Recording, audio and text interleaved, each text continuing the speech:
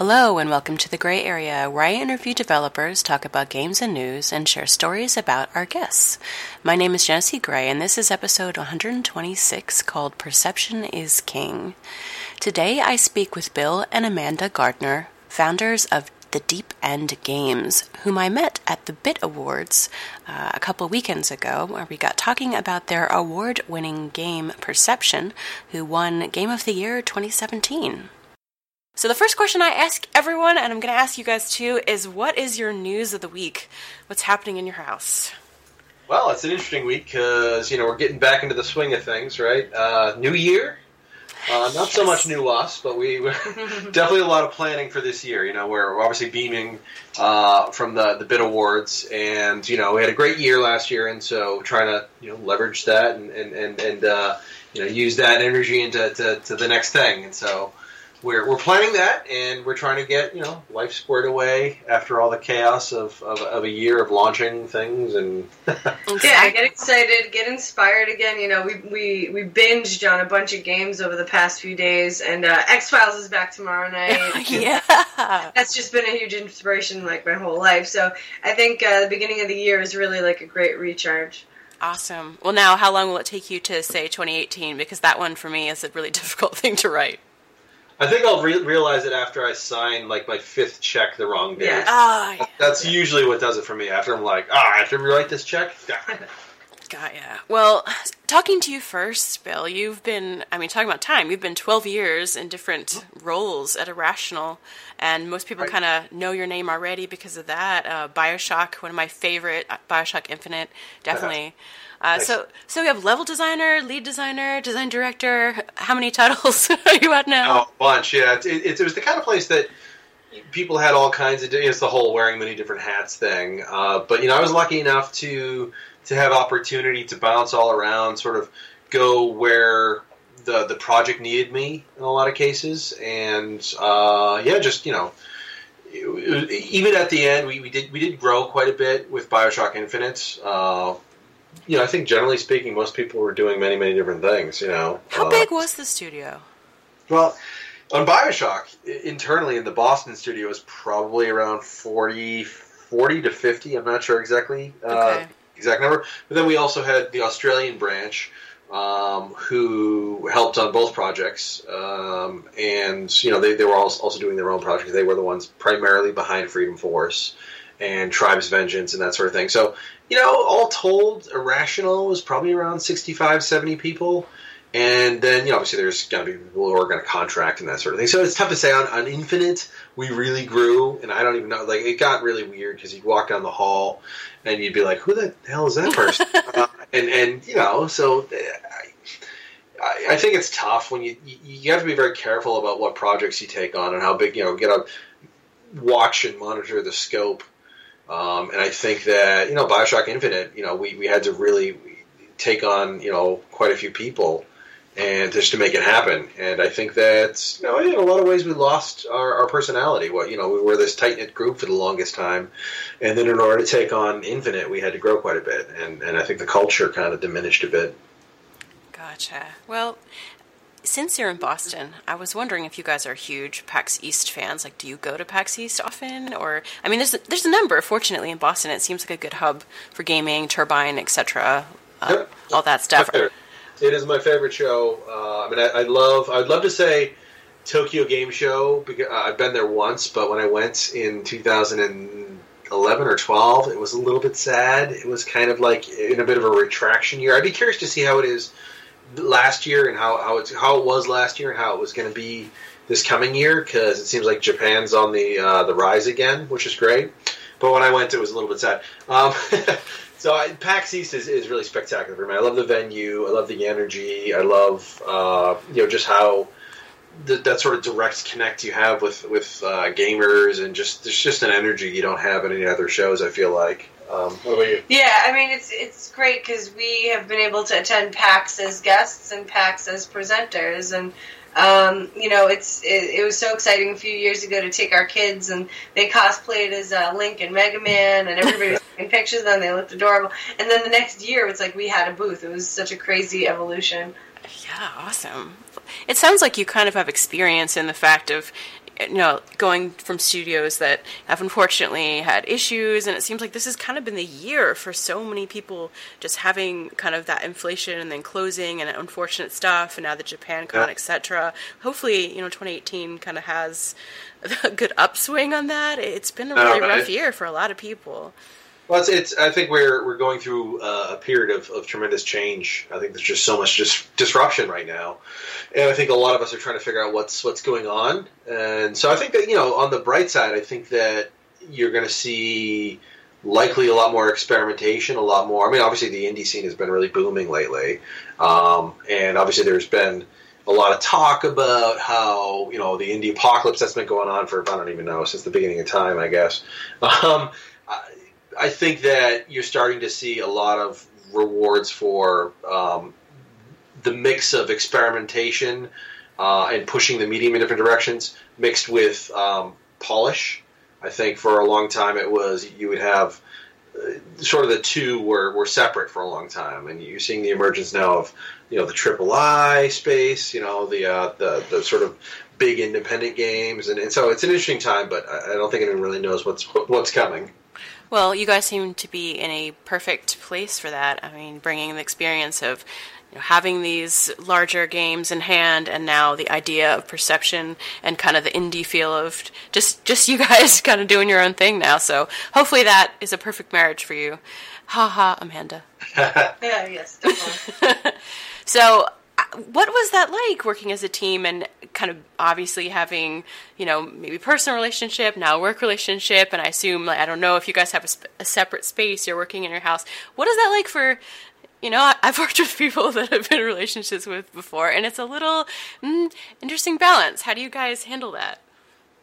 Well, it became sort of like a blur of the work and life and family sort of blurred together. So sometimes we'd be at a soccer game and workshopping a scene, or we'd be at home and working on the game, and the kids would come downstairs and wipe our dry erase board with all the plot and replace it with noodles.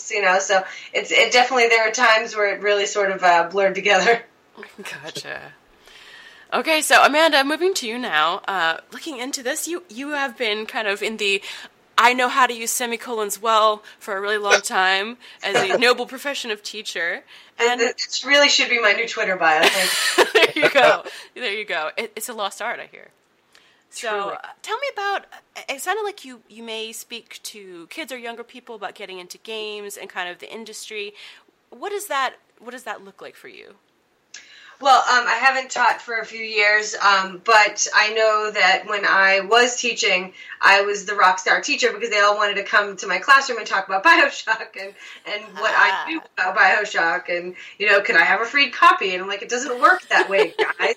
And it was pretty cool because one year I was teaching Anthem by Rand, and so I said, well, I have a special guest speaker who just made a video game who, was very much inspired by Rand's writings, and so we had a really fun kind of workshop where Bill came in and talked to my students about objectivism in BioShock, and I lectured and he lectured, and it was pretty cool. Awesome. So do you also write novels? I'm reading about fantasy novels, and I was looking this up trying to find them. Yes, my agent's working on publishing them. Right now I have a really fantastic agent in New York, and we've been together for years, and I've been writing for a while, but I sort of write in a not terribly popular genre, and it's hard to break in. I may eventually do the self-pub thing, but right now I'm still looking for the traditional route. Gotcha. Well, as a New Hampshire person, I'm just wondering if you're like all of my partners over here who are from New Hampshire, walking around in shorts in the -4-degree weather right now. Cool. Is this your mecca outside right now? I'm in a blanket. Oh, good. See? Yeah, it's not quite that bad. I mean, it got up to like a balmy 16, I think, today. Yeah. Which is nice. Yeah, this is pretty brutal. Oh, yeah. So let's move to crowdfunding and deciding to do Perception that way. So how did this come about? Well, it's we first had the idea to play as a blind woman we had experimented with it, and we had done some prototypes, and we started digging into the research and trying to immerse ourselves in that world and try and reach out to people in the blind community and echolocators and that sort of thing. And, it was one of those things where the idea hit me, and I was enamored with it immediately, and we immersed ourselves, but we didn't really give ourselves any sort of deadline. And so after about 2 or 3 months of experimentation, Amanda was eventually like, "Hey, we really gotta pull the trigger on this thing. We gotta, it was like, well, we talked about Kickstarter, and one of the problems you have right now as a developer, there's so many options, right? You have early access, and you have Kickstarter, you can go to a publisher, you can, go to an angel investor, on and on and on. And, I'm the type who will be, get analysis paralysis. And so I was looking at all these things. I was like, well, what about this thing? And eventually Amanda was like, you know what? We're going to do Kickstarter, and we're going to do it in 2 months. And, oh, my. And so we drew a line in the sand, and we hit that date. Right? Yeah, we were pregnant with our third, and I was just sort of like having that nesting thing, like, we need to get our ducks in a row, let's move along. Gotcha. Let's get this going. So. Yeah, that's a short turnaround for videos and, prizes and different kinds of things you can... It is, and certainly a lot of lessons learned. We were lucky enough to... I don't know who introduced us, but somebody introduced us to... I suppose I can say his name, Luke. I don't know if I should say, but Luke at Kickstarter, and he was. I happened to be going down to New York to try. I'd sent out to press a whole mess of cold calls, basically saying, "Hey, I'm working on this game. I worked on BioShock. Yada yada yada. I'm going to be in town, and if you want, I can show you a trailer." And so, again, we had done all this prototyping. We basically had about 2 months to get the intro to the game and enough of the demo, or the video anyway, up for Kickstarter. And we met with them and gave us a lot of great feedback. And it was. The more we set our goals, drew lines in the sand, the more real it became, and the more, it just became like, this is something we're really doing. Didn't plan on it, but, as soon as we started making the, giving ourselves deadlines, it became more real, Yes, I imagine. So you're talking about research, and this being the direction you decided to go, kind of focusing on blindness, and getting to the end of the game, it's pretty touching to kind of read the screen at the end talking about the focus and how kind of those are underestimated or, maybe underrepresented. How did blindness become the focus of how you wanted to express that? Well, it was really driven from a few different desires on our parts. I think that the main thing was the initial seed of the idea came from a goofy challenge from I was in a prototyping class in my master's degree, and the professor at the end of class one night was like, "Hey, tonight, by the time you get to your cars, you're all going to think of a brilliant idea." And so, Amanda and I are always kicking around ideas for games and movies and stories and, you name it, and workshopping them together. And so I'm walking to my car and I'm thinking, okay, cool, I'm going to do this. We always kick around horror games, ideas for horror games.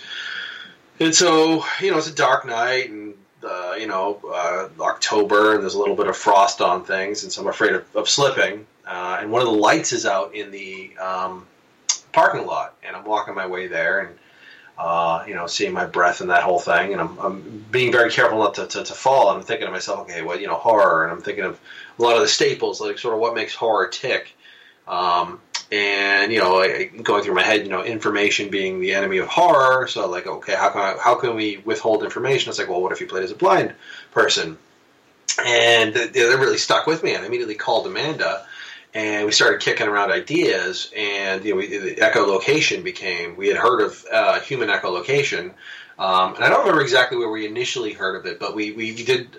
We started immediately Googling around and found Daniel Kish and World Access for the Blind, which is an organization that teaches blind people how to use echolocation. And so, basically, I decided I was going to spend the next semester in grad school researching echolocation and technology for blind people, and just really immersing myself in that world. And so the more I looked into it, the more I was like, okay, this is something I really needed to make happen. And so I just thought it was an interesting.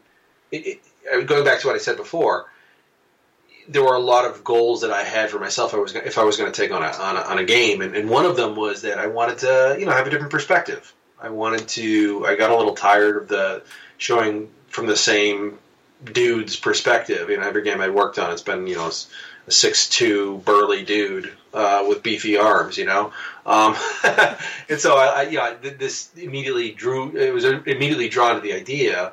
And then also, the idea of visually representing something that challenge of trying to show and capture what echolocation might feel like. And so there's a lot of interesting challenges there, but I thought it was also an opportunity to tell some stories that aren't really told. And so, it was kind of a perfect storm of things that really appealed to me. Yeah, it's an interesting visual kind of treatment of it as well, and there's some neat things combining some of maybe the more classic scary things in games. Like there's some Slenderman moments here in the dark. It feels like when you're doing that. So the choice of kind of limited color and maybe blue versus the yellow red, stuff like that. Like, how did you decide how you were going to kind of play that out?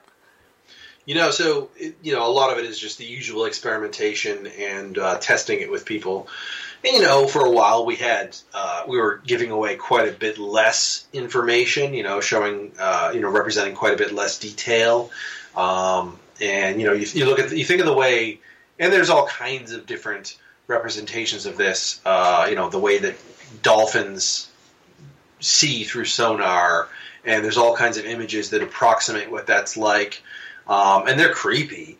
But we found that, first of all, it's a visual medium, right? Video games are very driven by visuals.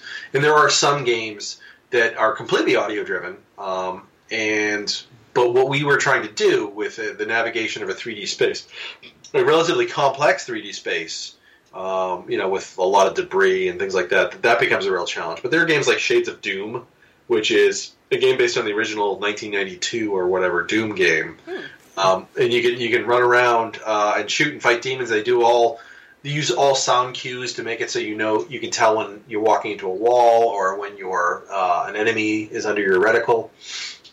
And so the challenge there is obviously that's an intense shooter, but you think about the spaces, they are extremely basic, right? They're just basically cube rooms with maybe a pillar in the center. So we knew right from the start that navigation was going to be a big challenge. So anyway, we did say early on that this was not going to be a simulation, and so we referenced a bunch of media. Like I said, there's the representations in other movies, and not so much games, but other media that show what being blind looks like, quote unquote. And so, taking reference from that, and then there's a YouTuber, or a bunch of YouTubers, but one in particular, the Blind Film Critic. He reviews films, as you can imagine, but he also spends quite a bit of time doing like Q&As where he answers questions. Like what is it? What do you dream like? And they have a cute little session where he draws, and people are like, oh, draw yourself, and just to see how it's interesting because he's been blind his entire life, so he doesn't really, the way he describes it, he doesn't really understand 2 dimensions. He doesn't really understand flat surfaces. So when he draws, it's really difficult for him to understand how to take what he understands in 3D and put it in 2D. So it's really fascinating. And so we try and draw on all these different pieces and again, experiment, put it on screen, put it in front of people, make sure that they don't outright reject it and be like, I could never play this, right?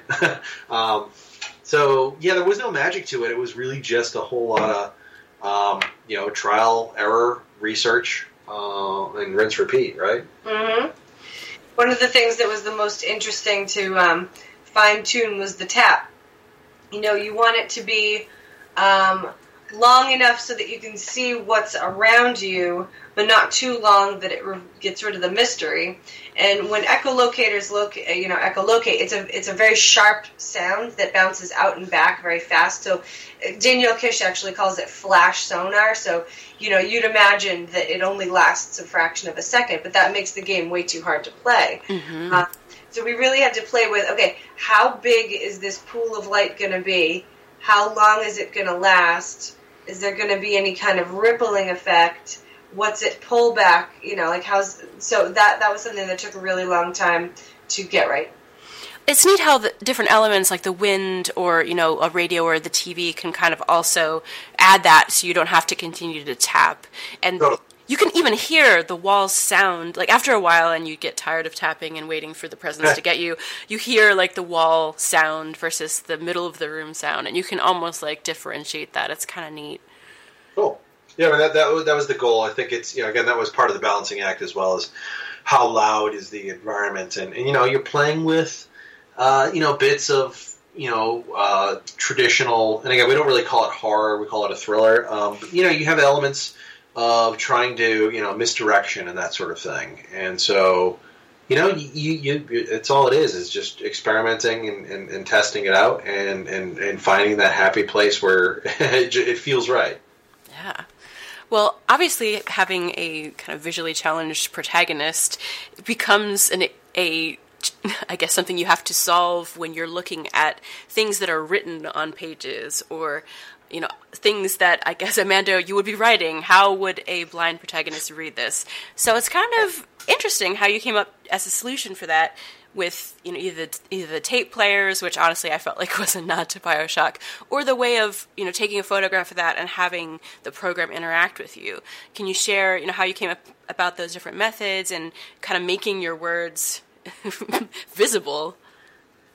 Well, I have to give the credit here to Bill because he was in grad school and for basically his graduate thesis studied all sorts of great technologies that blind people can use on their phones and in life.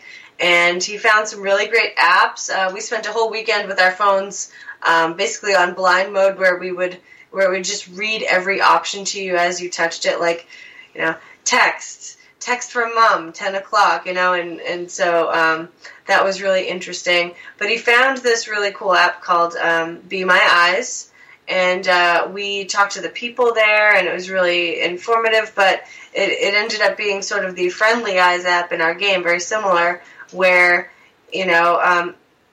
the person on the other end can see what's going on through Cassie's camera and can tell her what's going on. So the example Bill always uses is, say a blind person wants to order from a vending machine and it doesn't have Braille. You use this app and they can tell you, like, oh, if you want a Coke, you just hit, the third button from the left, that kind of thing. So neat.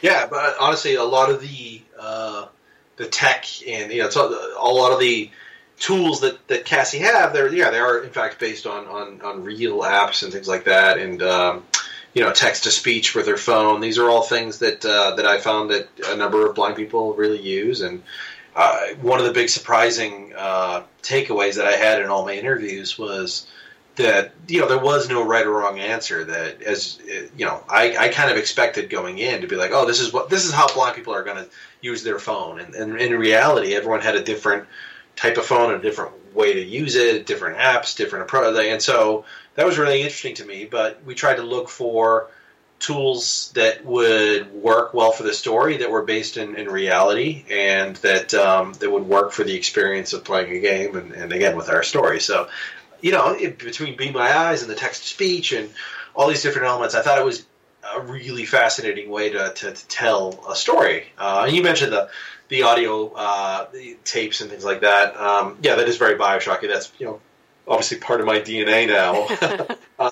But it's also that those things really, I think, worked quite well for the context of the game. You had the first chapter being from the perspective, or at least one of the characters being a psychologist. It made sense that he would, be recording his sessions and recording his thoughts and notes and that sort of thing, and so that worked quite well. And so you look for these opportunities to represent the visuals of echolocation, sort of audio storytelling, if you will, in the world, and so that's why with the psychologist character in chapter 1, that really made sense, Yeah.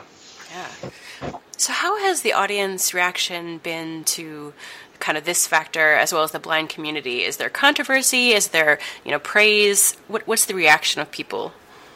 I'd say it's mixed. For the most part, it's been very positive. I don't think you can release anything today without, you're never going to please everyone, but I think overwhelmingly it's been positive, would you say? Or? Yeah, I mean, a lot of people like being able to identify with this character who is more like them. And, we've had a lot of people, on the various places on the vision spectrum just say, like, it's nice that there's a character that's kind of like me, and representation matters, and it feels nice. And a lot of people have played it like, I played this because my mom's blind, and it really helped me understand her better. Like, we've had some really kind, really great things come of it. And where it's not positive, you try and look for ways to improve, and along the way, I think the only frustration that I personally had was, you have people who are, basically haven't played the game, or before the game had released, voice, and this by all means voice your concerns, but a lot of cases where people are, at one point somebody was like, oh, the game's logo has Braille, and that's non-functioning, and I can't remember the term that they used or whatever, but they kind of, it was an unpleasant term that they said, and it's just basically, it was a little bit disappointing because, we felt we were trying to do something with the game that, again, as Amanda said, trying to enhance representation, right? Mm-hmm. And so I totally understand it. To me, what's helpful is to understand people's perspectives and try and channel that into something to improve the game. And so, for example, we had a number of requests during the Kickstarter campaign about making the game accessible for blind people, number one. But then, as we talked about it, discussed it with people, they understood the challenges because of the complexity of the space. We were able to find a way to make the game low vision accessible, so that we have higher contrast in the game by default, and we have resizable subtitles and colored subtitles, and a number of features that we feel really help make it more accessible. And I realize that it's a strange position to be in, because to a number of people who reached out, they were like, "Hey, this game is about a blind person. It should be playable by blind people." Which I partly understand, and I'm certainly empathetic to, and it's something we continue to look into. We actually had all this middleware tech at one point implemented in Engine that was going to help with audio spatialization, so we could continue to push those features to possibly make it blind accessible. And then that company, after a few months, was bought out, and so we lost all support for it. So it was good. So cool. Yeah. It was really phenomenal tech. But anyway, the long story short is, again, it's been overwhelmingly positive, and where it hasn't been, we just like to try and understand where any concerns are and try and address them where we can. And obviously, like I said, we're not making a simulation, and so if that is a problem, then I'm sorry, but we're and we, a couple of other things were important to us. We are very well researched. This is not something that we did willy-nilly. This is something that we really cared about and interviewed countless people. And we live near Perkins School for the Blind. We talked to them. We worked with World Access for the Blind. So we thought it was important to cover our bases, and we also thought it was important to not have our character be stereotyped at all. We wanted Cassie to feel like a real person, and it was important to us to not be like, well, what would just a blind person do here? We really wanted to avoid stereotypes. So, gotcha. Yeah, she is pretty bold and kind of her own person for sure. Yeah. I'd be waiting before I went into that house. I think that's part of what makes her, I think, interesting. The way that Amanda wrote her is that she's bold, and I think a lot of times the most bold characters, they tend to be, sometimes covering for their own insecurities, and she's an incredibly strong woman, but a lot, like Amanda used Buffy, the Vampire Slayer, as an inspiration there. You think about a lot of her snark and a lot of her confidence, that's actually coming from a place of weakness. And that she's... I prefer vulnerability. Yes. Well, certainly Buffy is not weak. Yeah. But But I think that's interesting. That's what makes an interesting character, right? Is when you have someone who is incredibly strong and trying to figure out what makes them tick. Mm-hmm. And that to me, that's Cassie. And that goes into her backstory of her, her upbringing and her, where she's been and her, her, I guess you could say some of her issues with relationships and that sort of thing. And, that stuff's really fascinating to dive into. And that's, again, really the heart of the game. And that's why I think we had a lot of fun. Yeah, definitely. Stuff, right? Definitely. So the story goes through different time periods and kind of different people in that time period. If there's without spoiling any of the story, we know that one of them is kind of based loosely on some history in your family. How did you choose the various time periods and those stories? Are they also based on true events, or are they kind of just parts of other things that just got included? No, they were not based on other true events, but we sort of wanted a theme throughout of just sort of... Spoilers? Sort of, we feel like there are some themes that tie them all together. I think it's fine to say. Like, strong, honestly, feminist themes. We can do you mind if we bookend this with spoilers here? Okay, yes. Beep, spoilers. Yeah, I mean, I think that it was important to highlight various issues that women have gone through the years, and, an overbearing husband who's possibly gaslighting his wife, a woman who wants to contribute to the war effort but just can't in the capacity that she desires, and who's kept down by the man, and then there's an actual man who is essentially told that he is unable to care for disabled children, is not allowed to parent because he's not a mother and he's not maternal, and his children are taken by the state. And so I mean, we definitely do a lot of things with gender and whatnot, and basically overcoming those circumstances. Yeah, so that was a key piece, because again, if you get to the root of the origin of the house and all of that, that comes back to the bit that you were referring to earlier.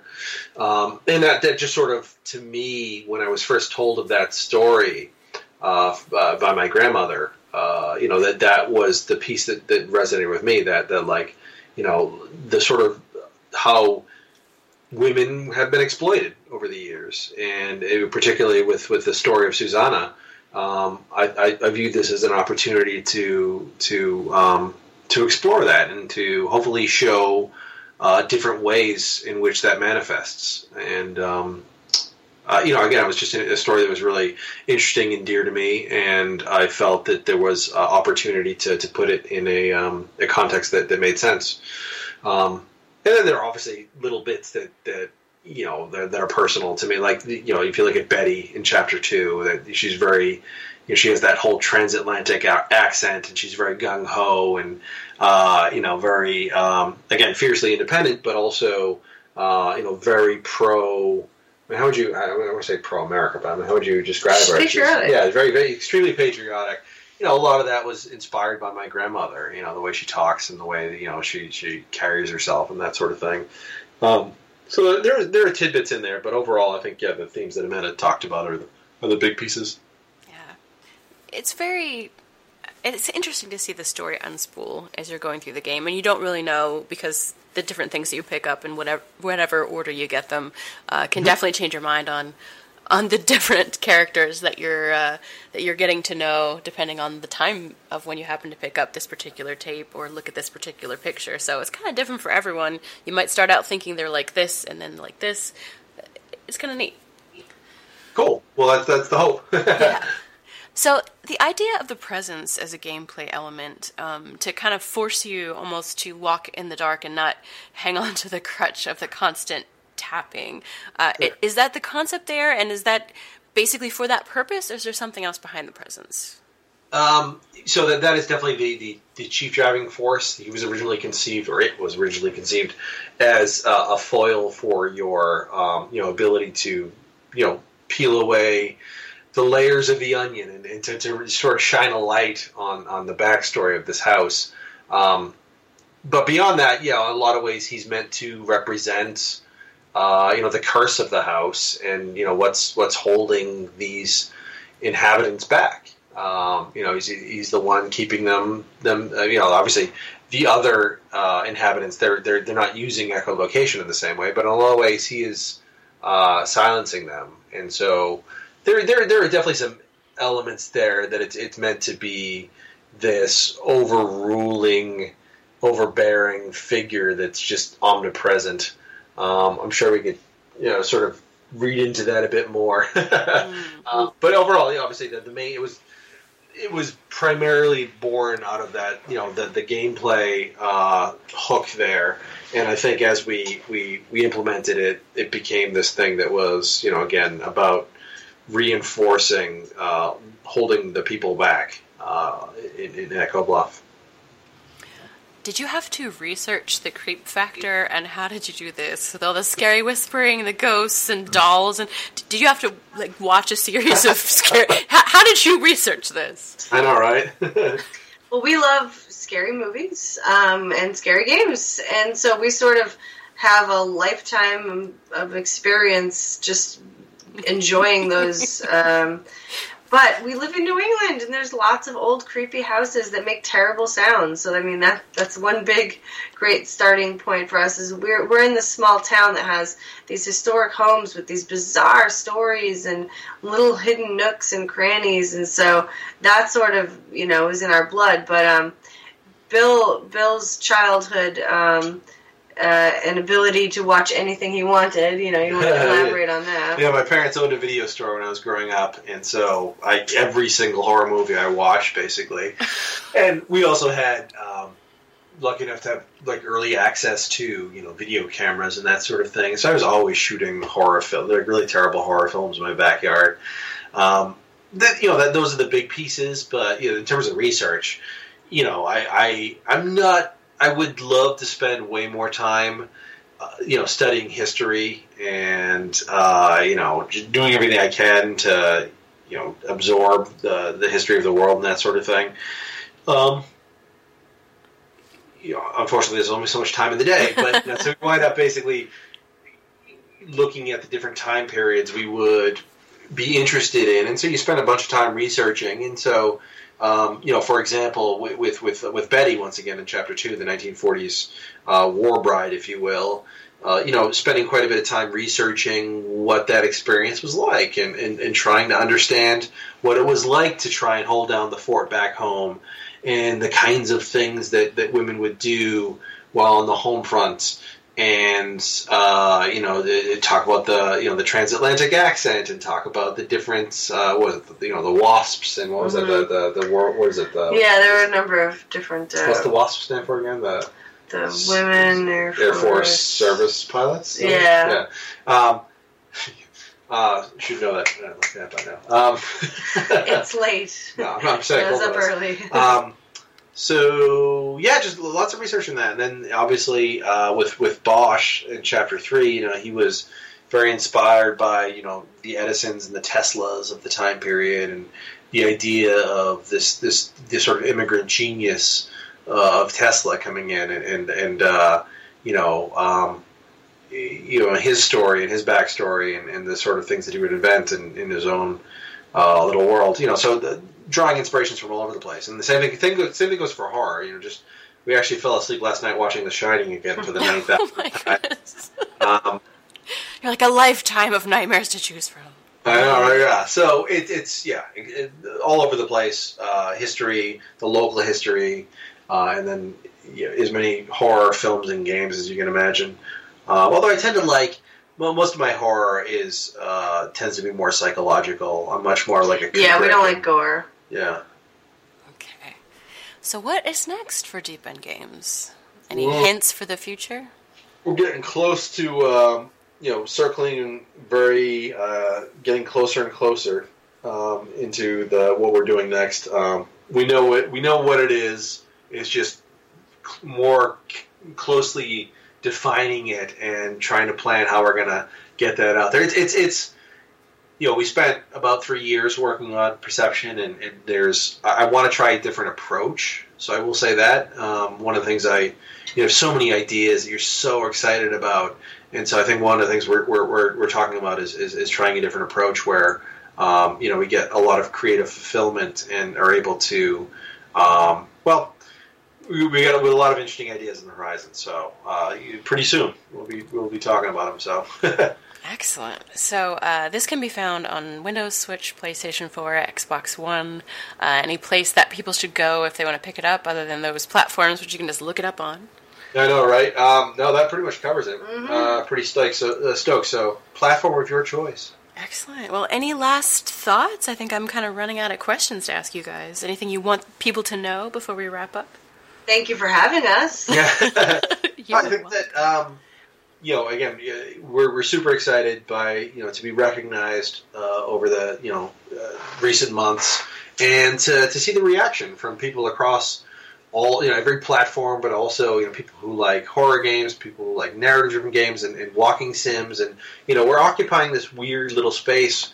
When I was pitching the game early on, I would always say like, if you like Gone Home, but you also like Outlast with a little bit of the frictional games, that sort of subgenre of horror, but a little bit of BioShock as well. We're kind of like in the middle of all these different things, and so to be able to experiment with this, unique take on narrative, and to have people embrace that, it's the best.